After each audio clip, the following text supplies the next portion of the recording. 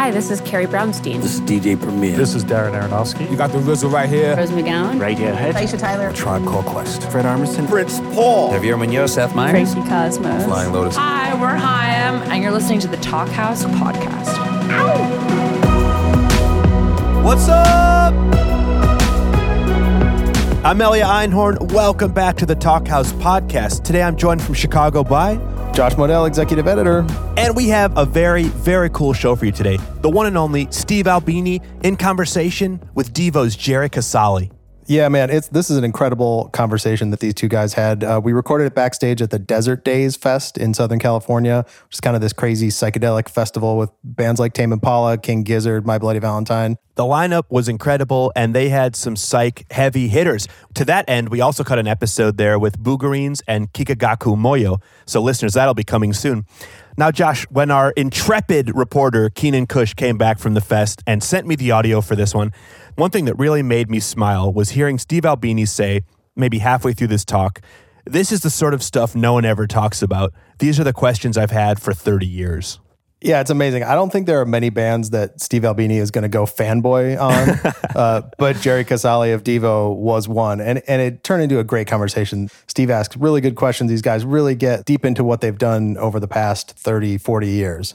These are two music legends who have lived it. These are guys who have defined the music of their time. I mean, I definitely first heard of Steve Albini when he produced Nirvana's In Utero. Yeah, and what struck me is that these two guys who have had very different careers have something really, really important in common, and that is they have sort of always followed their own path. Like Albini is a take-no-shit producer and musician who has no interest in commercial success, and Devo was started as an art project in Ohio that happened to have a fluke hit in the early 80s with Whip It that sort of defined and undefined their career in a way. Exactly. Now, Devo was comprised of two sets of brothers. There's Jerry and Bob Casale, there's Mark and Bob Mothersbaugh, and there's Alan Myers. Devo are solidly in that category of what I call brilliant weirdos. These are guys who helped change the sound of mainstream music. Most recently, Jerry released It's All Devo. That was in 2016 and featured Jerry with Italy's Funk Investigation. Now, some exciting Devo news, listeners. They have been nominated for the Rock and Roll Hall of Fame class of 2019. That's along with some amazing artists like Radiohead, The Cure, Janet Jackson, Stevie Nicks. And you can actually vote for him. So, if you think Jerry does a good job on today's episode, toss him a bone. Yeah, they seem like a long shot. They could use your help. Steve Albini, on the other hand, seems very unlikely to ever be nominated or inducted into the Rock and Roll Hall of Fame, nor would he probably want to be. He's sort of always set himself apart as very kind of anti-music industry, while also actually gaining probably the most fame for producing, although he hates the word producing, albums for Nirvana and the Pixies. He's also produced probably 1,000 bands that none of us have ever heard of at his studio in Chicago, Electrical Audio. It's an amazing place. I've gotten to check it out before. It's a fantastic recording studio. He's also, of course, the singer and guitarist of Big Black, the classic noisy rock band, and Shellac. And he and Jerry also spoke about an interesting hobby of Steve's, right, Elia? Right. Now, this is really funny. Albini is not only a world-renowned producer, as you say, he doesn't like the term, but that's what he is. He's also a world-renowned poker player and won one of the major categories this year in the World Series of Poker Tournament. This was over the summer in June. He took home over $100,000 jackpot for 7-card stud wins. Yeah, it's amazing. And I thought one of the more interesting parts of this talk is that he says he plays poker only for the money and not because it's fun. Now, when I first moved to Chicago, I wrangled myself an invite to the Electrical Audio poker game, which he ran. And I've never seen a guy having more fun playing poker, which may be because he was sitting at a table full of suckers and, blasting AC/DC and Thin Lizzy. He had his hand around your wallet already, Josh. Luckily, it was a very low-stakes game. Everybody would buy in for $20 or something, and then Steve would just take it all. I love it, man. That's awesome. Well, it was fantastic hearing him talk about what he considers to be the very different professions of poker playing and engineering records. We also get to hear the guys chop it up about the earliest years of Devo's existence and the political and social climate of the times. I loved hearing about Devo's complex relationship with Neil Young. Who knew? Yeah, it's weird. I mean, Neil Young has sort of become the godfather of punk and sort of worked his way into that. But at the time, Neil Young didn't seem particularly cool, right? Not to the mid-'70s punks. We also hear about Brian Eno's proclivity for menage a trois. Yeah, which spins off from a story about David Bowie wanting to produce Devo, but not ending up doing it. Amazing stuff, and there are so many, many more stories here. Josh, should we roll the tape? Yeah, I'm excited to hear it again. All right. This is Gerald Casale. I never said that. Somebody said that about me. Somebody said I said that. You've always used Casale and not Casale. Well, Casale is Italian. Yeah. No, but I mean, when you were growing up. People, Yeah. That's Because I know, like, Stephen Colbert. He was Stephen Colbert when he was growing up, and then he changed it to Colbert when he got to be famous. No, I mean, my family, the relatives all called me Casale. After that, it got butchered 10 ways to hell. Sure, that. Yeah. There was Casale. Mm-hmm. There was Casalis. They would have put an S on the end. I don't know why. Casalis. There was Castle. They anglified it. Right. Your brother was in the band. Yes. With you. This is Steve Albini, by the way. I'm Steve Albini from Shellac of North America, sound recording engineer, musician, born in Pasadena, California. I remember nothing about it. Grew up in Montana. Is that enough? Sound check. I think over. Pasadena was a lot cooler, that is, temperature-wise, when you were there as a youth. The only thing I know about Pasadena, I learned this from my father, who worked for various aerospace companies in California. And that's why you were there. He was getting the last of his degrees from Caltech, and then he stayed in the area working for various aerospace companies. Hughes Aircraft among them. But anyway, he told me that there was a promenade of palm trees that had these long beards on them. And whenever UCLA won an important football game, hooligans would set these long beards on fire. And so these palm fronds, flaming palm fronds, would drift out over the city. And it sounded absolutely spectacular. It made me very sad that I missed that. Yeah. Yeah, I like it when certain parts of society sanction mob rule because it's an institution that's revered like football. There used to be a thing where there would be intense rivalries between different schools. Right. And then they would have, for their homecoming game where they would play each other or whatever, it would be like a big fete. They would make a bonfire and burn effigies and all that kind of stuff. Many Nobody fights, too. Yeah. Many fights. But I mean, that kind of thing now, it's reduced down to, just like cheap beer at a bar or something like that. Like if you wear your Trojans colors, you get a plate of wings or something, Yeah. No, it's not as much of a bacchanalia. No, I mean, these days, maybe the SWAT team would show up. Everything's clamped down, the clampdown. I listened to your talk earlier today. It was absolutely fascinating, every second of it. And one thing struck me about your position in Devo, the straddling quality of Devo, where it straddled the art world and the music world and straddled the political world and the artistic world, but the most significant straddle is that you broached the sort of great filter that was punk rock. Like, I came of age during the punk rock era, and my appreciation of music is 100% formed by my experiences through the lens of punk rock, right?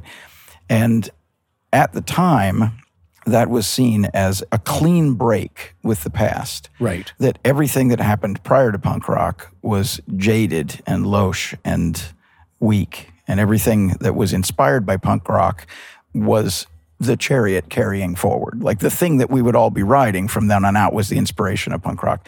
Very, very, very few people and very few bands or institutions made it through that filter without it being an indulgence. And one of the rare ones was Neil Young. Like all of my punk friends, while they were quick to discard their Led Zeppelin and their Ted Nugent material, right?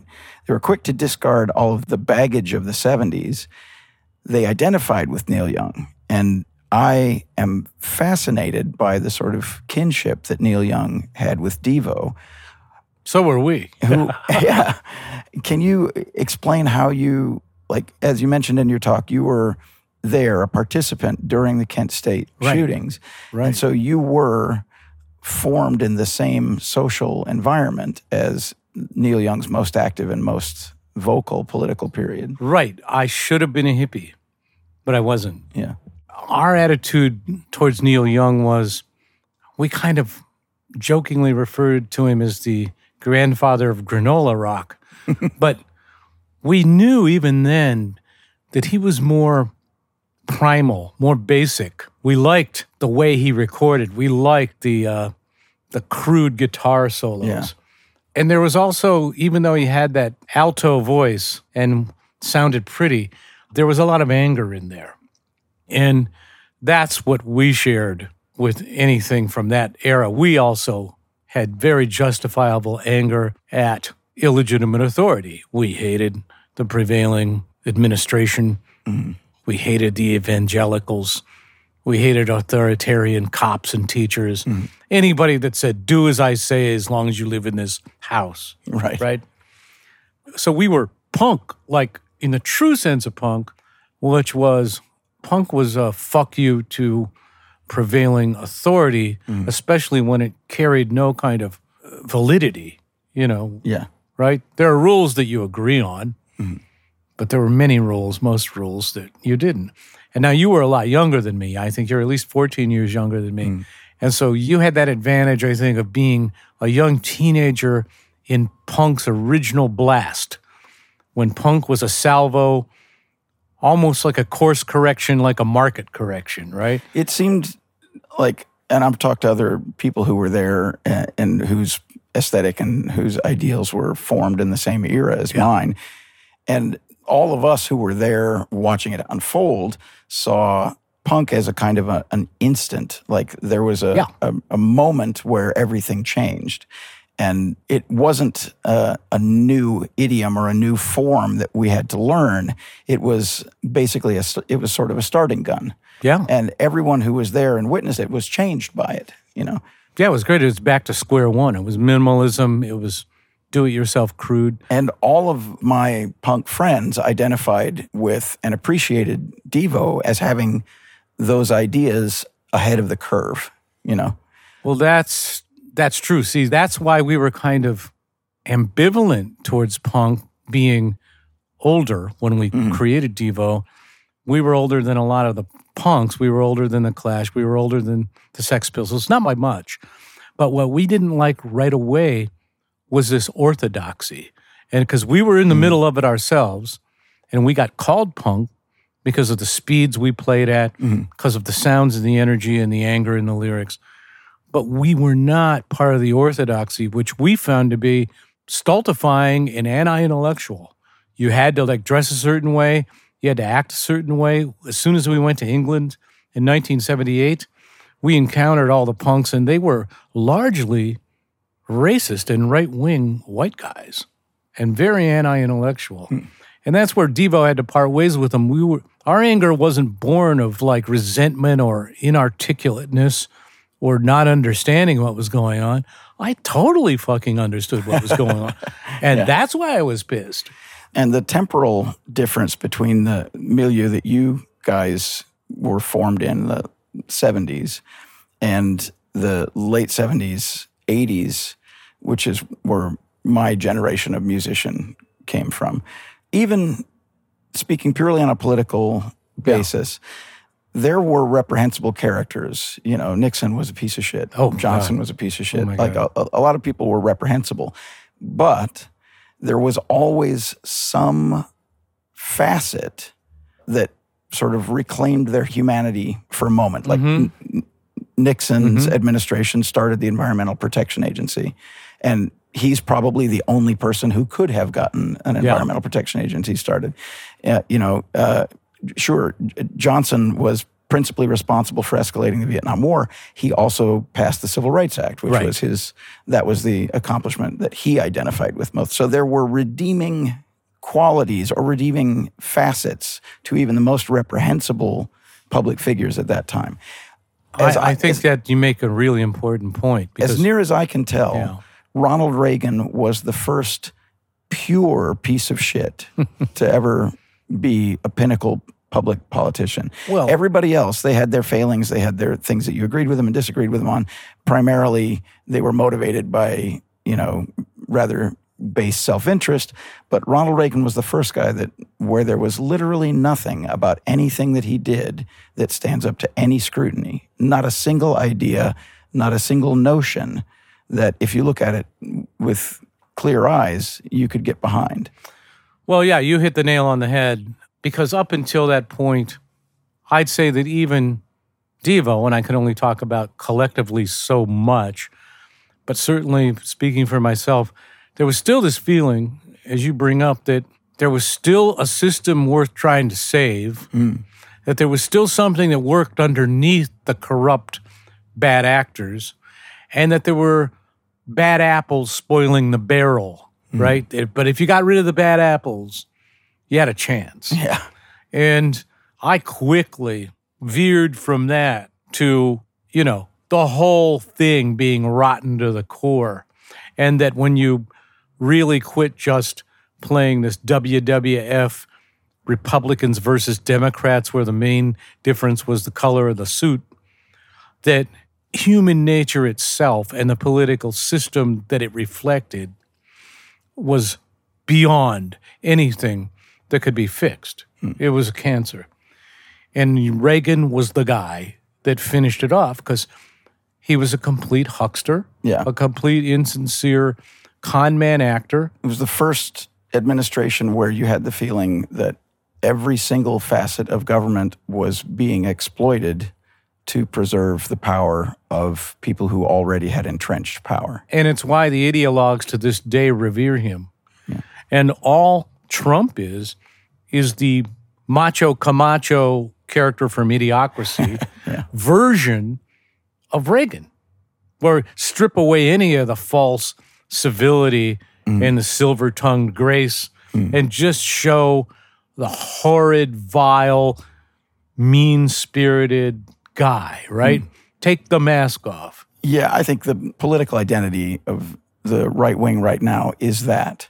I think Donald Trump is just a purely craven, self-interested creep. Yeah. He represents the naked greed of someone who's always been rich, wants to stay rich, wants to get richer, doesn't think rules apply to him, doesn't think his rich friends should have to follow the rules. And he says that. Yeah. He says it. And he goes, I like people that say nice things about me. Yeah. And he says, why should I listen to somebody that's not rich? They're a loser. Yeah. It's incredible. Yeah. And I agree with you that I don't think that there are institutions left underneath that power grab that can defeat it. So it's going to take an extraordinary effort, and it's going to be an eradication effort rather than a conversion effort. There's no good outcome here for people of reason or conscience. It's going to degenerate further into an uneducated, angry mob going against a power structure that's so concentrated and so over the top that what you'll see is kind of a police state, fascist rule. And this is kind of a distillation and the liquor of Devo, as you were describing it from its earliest inception. We were warning. Do you get any satisfaction from having been right? No. I mean, thanks for asking that, because people would think we would, like, ha, I told you so. But this is, no one decent deserves this, what we're now living through, to have your face rubbed in shit every day, right? Orwell once said the future. He said this in 1948 after he came out with Animal Farm. Somebody asked him, well, what do you see for the future? He said, the future is the boot coming down in the face of humanity over and over. And that's what we're seeing now. The consolidation of corporate control, the erosion of freedoms, of individual liberty, of democratic rule of law. It's done. Well, that's all tremendously depressing. Sure is. I want to ask, you started out as an art project. Did you feel a kinship to the sort of proto-punk and experimental and underground bands of the U.S. at the time? I'm thinking specifically of bands like Peru and the Electric Eels and bands like MX-80 from Bloomington and Dancing Cigarettes from Indianapolis and those sorts of bands.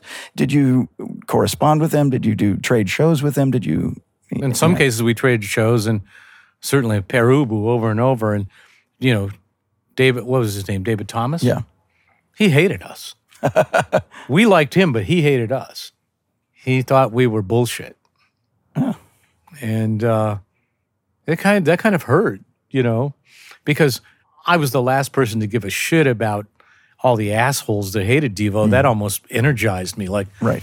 the worse the people were that hated Devo, the more we wanted to do more, right? Like goad them and confront them. But when there's somebody you respect, especially from the artistic community, and they say you're bullshit, that's not fun. And was there a scene for bands There was a scene you in guys Cleveland. in Cleveland. Cleveland. Yeah. So There was- bands like the Waitresses Yes. and the Tin Huey and Yeah. and did you guys hang out? Did you? Yeah. Yeah. Even before that, when I was in the 1560-75 blues band, the Numbers Band, run by Bob Kidney, which was locally and in Ohio quite famous. They really were good. Terry Hine was Chrissy Hine's older brother. He was a jazz musician who played saxophone in 1560-75 when I played bass. Chrissy Hine would come around to our rehearsals down at the Cove in Kent, which was this subterranean club perfect for what we were doing. All the students from the university came there. And she would demand to be let up on stage to sing and play harmonica and fight with her brother who kept telling her to get out. We had to practice. And this would have been in what years? Like 1972, 73. My word. Yeah. Yeah. And then she'd hang out at the student union at Kent State University and pick verbal fights with people. She was always really aggressive. Like at 14, 15 years old, she was really scary. And then she'd leave the rehearsal going, "Fuck you, you guys you suck." And 2 years later, she was off on her own going to hang out in London. And we know the story from there. Yeah. So like now there's a fairly established circuit of venues, and there are, booking agents and people like that who will organize tours, and there are a lot of bands that make their principal income touring. I can't imagine that there were a lot of sympathetic venues for what you were doing in the mid-'70s. How did you organize shows, and how did you, I would pretend to be the manager, and in one famous case, I lied that we were a cover band and gave them a list of stuff that we did, including like Bad Company and things like, Foreigner. And then we get there, and we're in the blue fireman's work suits with these clear plastic masks on that were just clear plastic with eyebrows and lips. And we come out that way, and you can see this club owner going, "What the fuck?" Right? And I go, "Here's one by Bad Company," and we go into Be Still. Right, sure. And so after a few songs, the patrons are screaming at us and throwing beer bottles at us. The club owner paid us to quit. He said, "Here's $50 if you'll get the fuck out of here." And we thought that was great. Yeah. We took the $50 $50 and was went real money then, yeah. It was. We went to a pizza place, Ray's Pizza. So how did you transition from just playing shows and stuff into being, like, your first significant releases were on Stiff Records? Right. We had a year before that, had that record out in the United States. We recorded it on 4-track. I drove down to Cincinnati to Queen City Records with Mark. We stayed overnight. We had it pressed there. We made 2,000 copies there. Right. Which was ambitious at the time. I know. Well, they wouldn't do any less. Very optimistic, yeah. Wouldn't do any less. And then we sat in an apartment in Akron, and Mark and I had designed the original 3-flap cover, and we assembled it with double-stick tape. And it took days and days to package these 2,000 records. The record stuffing party became a rite of passage for all the independent bands that were inspired by all the early punk bands and independent bands.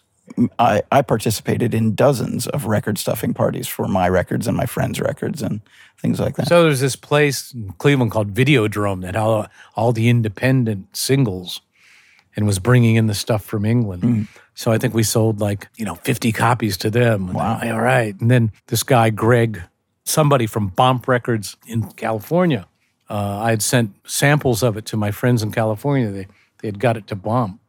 Then he ordered 200 copies. Wow. And somehow Stiff Records got a hold of it. As an import. And they wanted 1,000 copies. Wow. I know. You're interviewing me and I'm talking too much. We should interview you. Well, I want to pursue this a little. This is the sort of stuff nobody ever talks about. This is all the stuff the questions I've had for just 30 mushroomed. years. So, it mushroomed like everything, right? If you're doing everything you can, right? Everything you can think of doing every day. And then at a certain point, if you're lucky, you reach critical mass. Because there's a lot of bands and a lot of artists that they're not lazy. They do everything they can do. They try hard and they miss. They miss the bullseye. Yeah. We hit a sweet spot and it started mushrooming.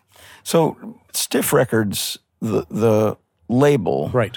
the stuff that they were putting out, they put out some sort of stereotypical punk records, but a lot of the stuff that they became known for eventually was kind of rootsy, traditional in a way, rock and roll music, which seems antithetical to what Devo was about. Were you aware of Stiff Records and their reputation? Were you aware of their aesthetic before they said, hey, we want a bunch of your records? Our problem, in a way it was a problem.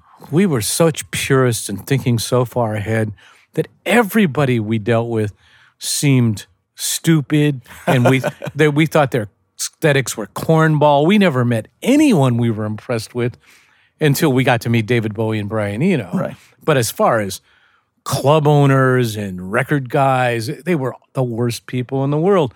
And the only thing I remember being concerned with from what I'd read was that Stiff would never pay us. And sure as fuck, they never did. That's what they should have been notorious for, is I go, oh, okay, I get it why you're called Stiff Records, you fucks, you stiffed us. Yeah. And they laughed at me. Dave Robinson laughed at me. We never got paid. Oh, that's a shame. Yeah. But it put us on this like underground stage that was getting a lot of press and a lot of heat. Yeah. And your first album came out in America on a major label. Right. And that record was made with some resources, as you were describing, like a couple of weeks at a very nice studio with Brian Eno. Brian Eno paid for it. He paid for the record up front. He paid for it. That his idea was that he was going to make a record and then you would find a label, or he had an offer? He knew that I had gotten us to the point where we had a right of first refusal deal with Warner Brothers, where they laid out exactly what we'd get if they liked the record.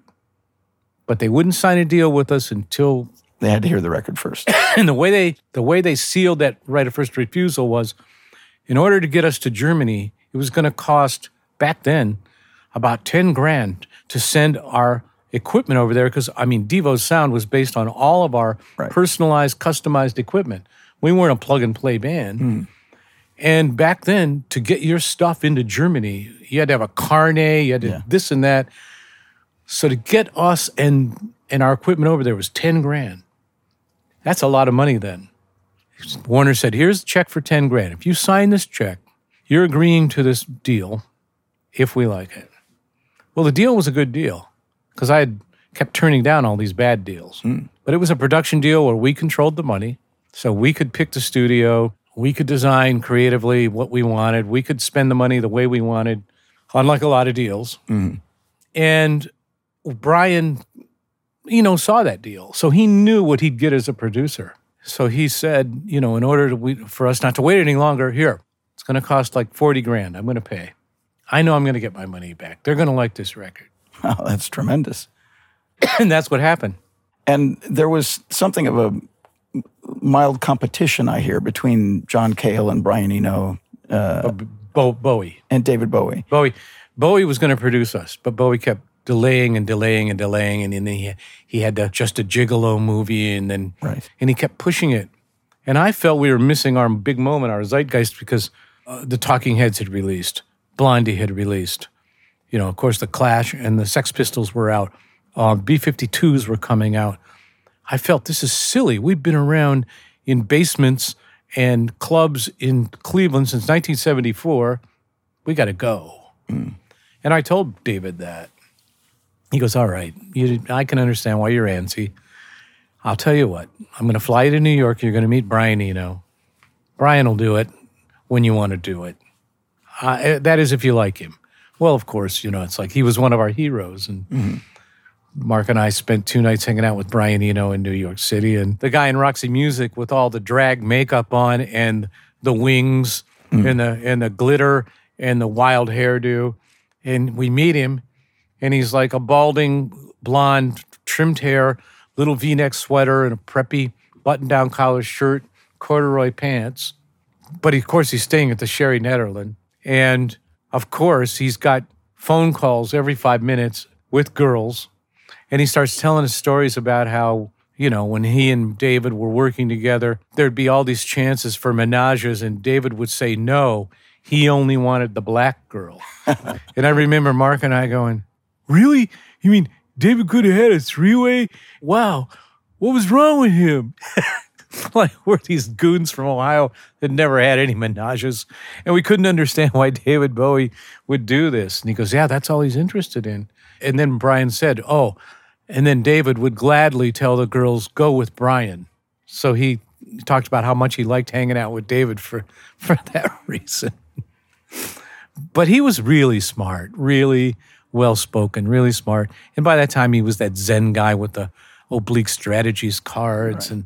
And that was the only time you worked with him, was on that first record. But you carried on making records for years. Yeah. Well, at the time, he hadn't produced anything, other than his own stuff. Right.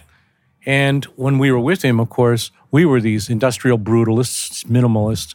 He kept trying to add pretty string sounds from a synth. He kept trying to do harmonies with vocals. And he put all these tracks on the record, but when it came to mixing, Mark and I would pull down the faders because it was antithetical to what we'd been trying to do. That first record was and is a landmark, but did you consider doing more stuff with him, or was it just never materialized after that first session? I don't think he liked working with us, and we liked him personally, but we never maintained any professional relationship. We had a hard time with producers because we had all these innovative sounds and all these ideas, and they couldn't get it. I mean, Bob Margoloff on the third record, it worked out great because we let him do what he wanted to do, and he was actually bringing out the funkiness of Devo and the foot, the kick, and the bass interplay, which had been missing on recordings. And he didn't mess with our sounds. He let us do our sounds. It's really interesting if you listen to the sounds that you guys were making on those early, the hardcore Devo recordings and the Stiff records and the first album and your independent singles. Like a lot of those sounds, like the sort of brutish synthesizer sounds, noise, and the uncultured kind of electronic percussion sounds and that sort of stuff. Yep. An awful lot of that stuff was echoed years later in a lot of the more aggressive electronic music, which is now its own canon, Yeah. And but the music that you were making never seemed functional to me. A lot of that electronic music that I'm describing, industrial and post-industrial club music, a lot of it has these harsh sounds or these sort of unprettied sounds, but it seems to be done in service of a much more simplistic move. Like it seems to be done as functional music where, well, this is a pattern you can dance to. We'll do this for quite some time, as opposed to it being like part of a phrase that you guys would do as a single gesture and then move on. Yeah. I guess we were just writing songs with our aesthetic. We were never dance music. I mean, maybe at one point people thought we might be, but we never intentionally sat down and did dance music. We were not into that. And I know you went off on a rant about dance music at one point, or EDM. I read it. It's funny. But you would let the guy sample you anyway. So. Oh, yeah. Well, I mean, the thing that I've picked up from having worked with so many different kinds of people over a long period of time is that every kind of music has an element of legitimacy to it. Every kind of music, no matter how derivative or how slavishly mimicking that music is, there is a purity to it. There's an element of sincerity there. And if the people executing it observe that, then it sounds valid to them. I know what you mean. And that's really the only barometer. Yeah. Working in the studio as an engineer for other people, my taste and my aesthetics don't really come into the picture, or they shouldn't in any case. Like if I was working on a record with you, it wouldn't be fair to you if you had to be in the back of your mind thinking, I wonder if he thinks this is corny, you know? And Unless we asked you. And it wouldn't be fair to you for me to be thinking, oh, that's corny. You know, it's not a legitimate part of my function as an engineer to be like sculpting your music as far as taste is concerned. I feel like I've made better records. I've done a better job for more kinds of clients. The more I have quieted any sort of impulse toward authorship, you know, like you were describing that your producer was putting extra stuff on your record, and then when it came time to mix it, you just kept those faders down. And he didn't like that. I mean, it would save a lot more time if he just didn't do that, you know? Well, yeah. Yeah, I understand. And I mean, you're a thoughtful person and a introspective, analytical person, so I think that's why you can have this eclectic discography of engineering, production that you have over all these years. It's insane how many different kinds of music that you've produced and engineered, but you do it right. It's kind of like Josh Freese with drumming. He's somehow avoided being a studio drummer, even though he is, because whenever he's like Woody Allen and Zelig, right? Right. When he is with Devo, he's Alan Myers. Yeah. And he's really got it authentically. And when he's with Nine Inch Nails, he's doing it. Yeah. And when he's with Sting, he's this pop guy. It's bizarre. Yeah. And the drumming styles are completely different. Then you see him with a Perfect Circle. And it's this, drudge mudge. And he's doing it. And you're watching him do it. So each thing's authentic when he does it, That's one of the curses of being an excellent drummer, is that there's a parallel here. It sounds like I'm bragging, but I'm not bragging. I had a conversation with Jimmy Page once about being a studio musician. And he was, before Led Zeppelin got off the ground, he was a first call session musician in England. And he was known for being able to sight read any piece of music. And he played effortlessly and played perfectly. And as he developed that reputation, he started getting offered the more choice, the more prime gigs. So starting out, he would be part of a rhythm section. And then as he got a better reputation, maybe he would be the first call of an arranger to play in a combo. And then he would take the occasional solo, And when he had a really great reputation as a reader, he was being offered the most lucrative gigs. And the most lucrative gigs were sight reading 30 minutes of Muzak for background recordings as part of an orchestra. That was the most lucrative gig for a session musician. Back then, right. Because they had to play an entire album side without stopping and making no mistakes. Sight reading a medley of popular songs. And this is before the Yardbirds even? During that same era. So isn't that bizarre? I didn't know that. The conundrum is, the better you are at your craft in that world of being a studio musician, the more bland and the less interesting the music is that you're going to be working on.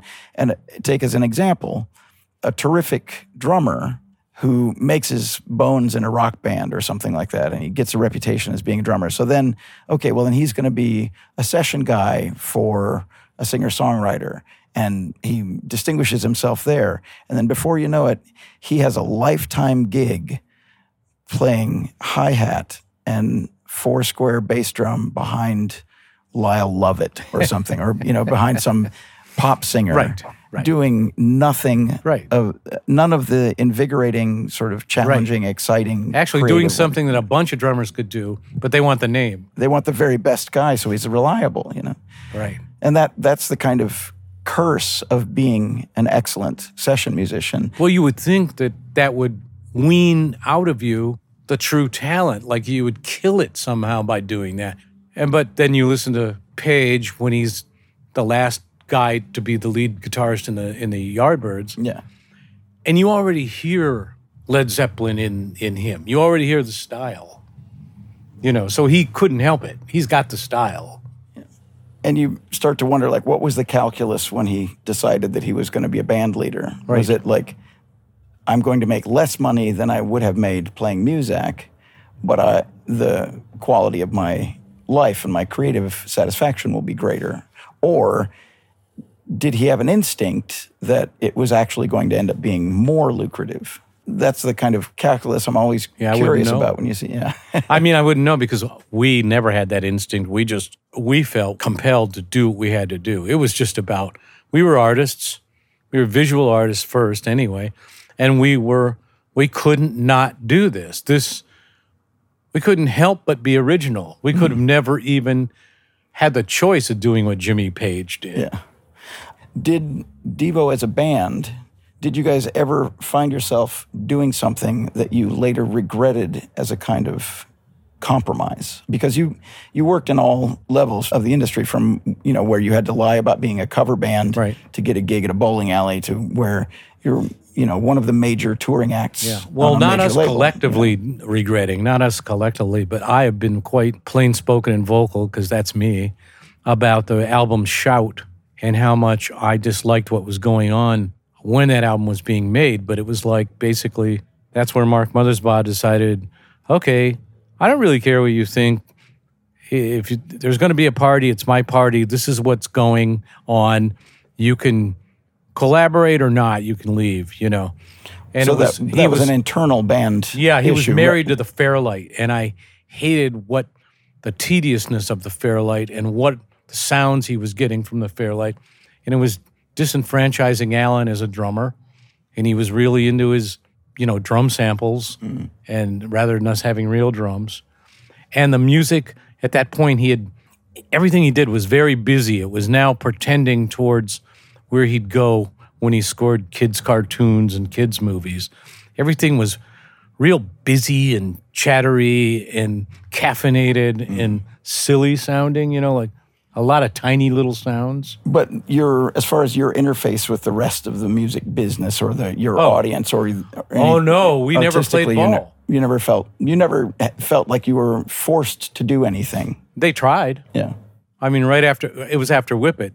As soon as Whip It was a hit, you would have thought that would have propelled us to the next level, but instead, now they think they got it for the first time. That's Devo. Okay, we want another Whip It. And they couldn't believe it when they were hearing new songs that didn't sound like Freedom of Choice or Whip It at all. And we were using different equipment because we were moving on. That was Devo, right? Devo was always very experimental and innovative, so it was like we didn't want to do Freedom of Choice record again and with those sounds and with that producer. We didn't even want to do that. So they were really freaked by that, really disappointed in us. It's always been the paradox of the mainstream record business. Back when there was a record business, the paradox was always that something surprising would come out. It would take people by surprise and they'd be charmed by it, and then it would become popular. And then the impulse of the record business was, for some reason, not let's have more surprises. No. But let's have more of the thing that was just successful. Yeah. That's a trap that sank a lot of boats back when there was a record business. Absolutely. So now, before we go, how did you get so good at poker? And is poker for you like winemaking for me, where there's a relationship between you as a musician and producer with poker, but it's also freedom in another area? I've been a serious poker player for some time, and I go to the World Series of Poker every year, and I try really hard every year. But you can't expect to win one of these tournaments because hundreds of people enter, and cards have to go your way, and you also have to make very few mistakes. But winning a tournament is within the reach of any decent poker player. I happened to win one this year, which was great and very satisfying. And, long story short, the money is really good. When you win a tournament like that, you get a lot of money. And that's why you do it. Yeah. Poker might actually be the one thing in my life that I do for the money, in that if there wasn't money in it, I wouldn't do it. Got it. But it's also a completely separate realm of my life. Like, none of the thinking that I use playing cards is applicable to any other part of my life. Okay, that's what I was asking. When you're playing cards, a big part of your job is to be inscrutable. On a spectrum between inscrutable and deceptive. Right. You don't want your opponents to know what you're thinking or why you're doing what you're doing, right? And in my normal day-to-day life, I don't want to behave that way. I'm not a fucking psychopath, you know. If you ask me a question and I answer it, I want you to have some confidence in my answer. You're real, yeah. And so the thinking that is required to play the game of poker is unique to that. So you get to be an actor. In a way, you're working within a certain sphere that has its own internal logic. And if you breach that sphere into another part of your life and use that same logic, it's gonna be a terrible fit, you know. In poker, you're always trying to exploit mistakes that your opponents make. And in my personal life, if you make a mistake, I want you to correct that mistake. I want to help you get out of the situation. I don't want to put my foot on you. Right. I don't want to make it worse for you. You know, so that's a big part of the game, because I assume that anybody good, they all know the same calculus about what these combos they're going to get out of these hands they're dealt, and what to throw away and what to keep, and what they can do mathematically to increase their chances. That's the skill. And then there's the luck, but now you're talking about acting.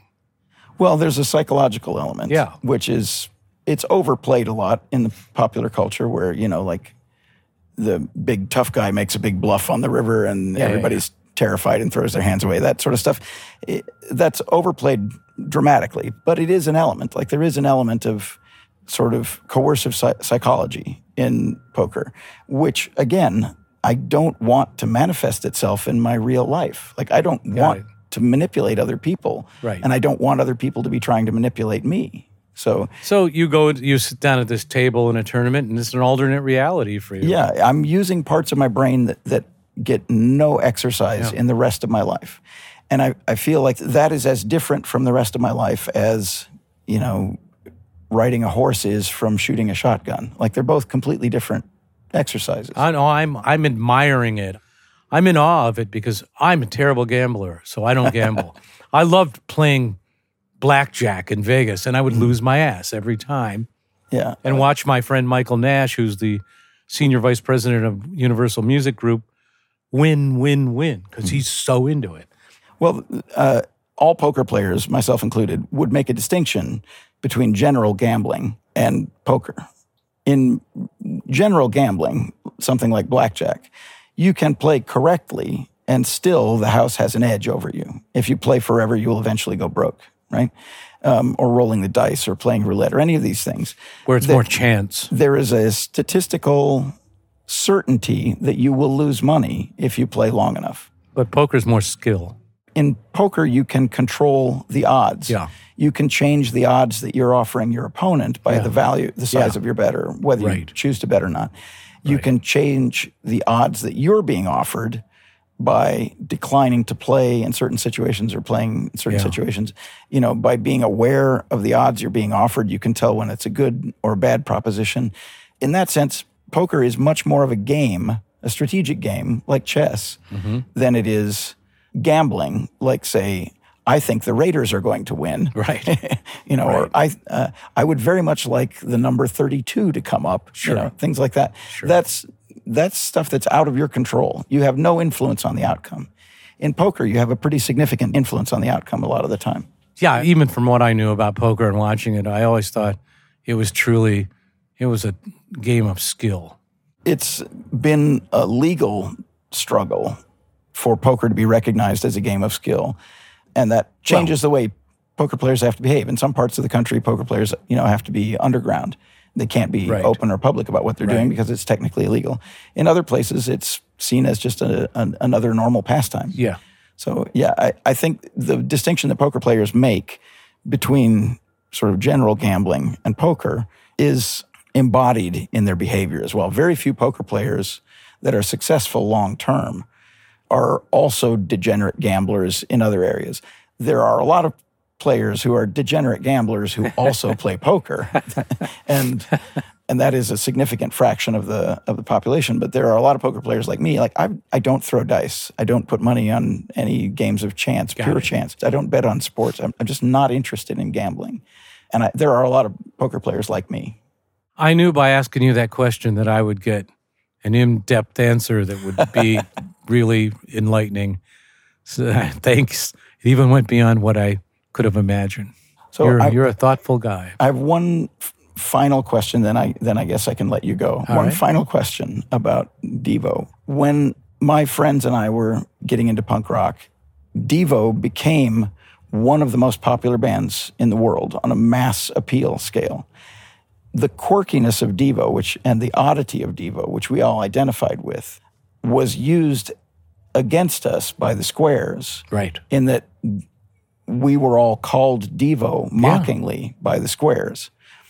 Did you experience being called Devo by somebody who didn't get Devo?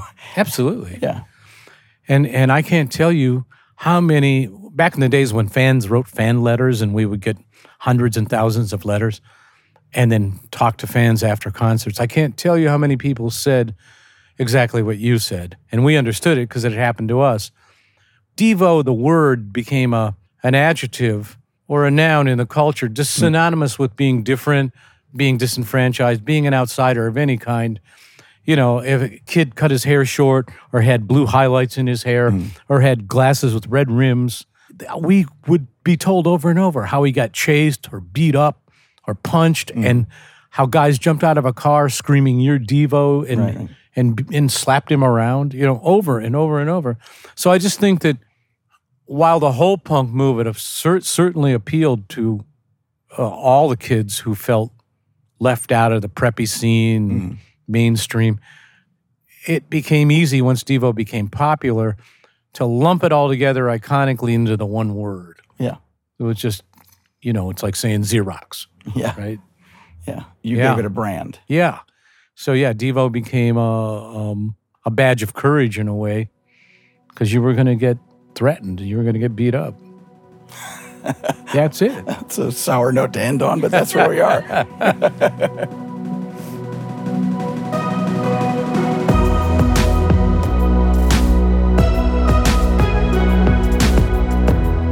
Steve, Jerry, you may have ended on a sour note, but what a sweet conversation. Thank you so much for joining us on the Talk House. Hey, if you enjoyed hearing Jerry Casale talk, he wrote an amazing piece for Talk House a couple years ago about the band/guy Tobacco.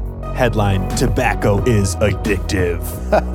Big thanks to Desert Days for having the Talk House out to your fantastic festival, and thanks to Talk House's Keenan Kush for recording today's conversation. Our producer is Mark Yoshizumi, and the Talk House podcast theme song is by The Range.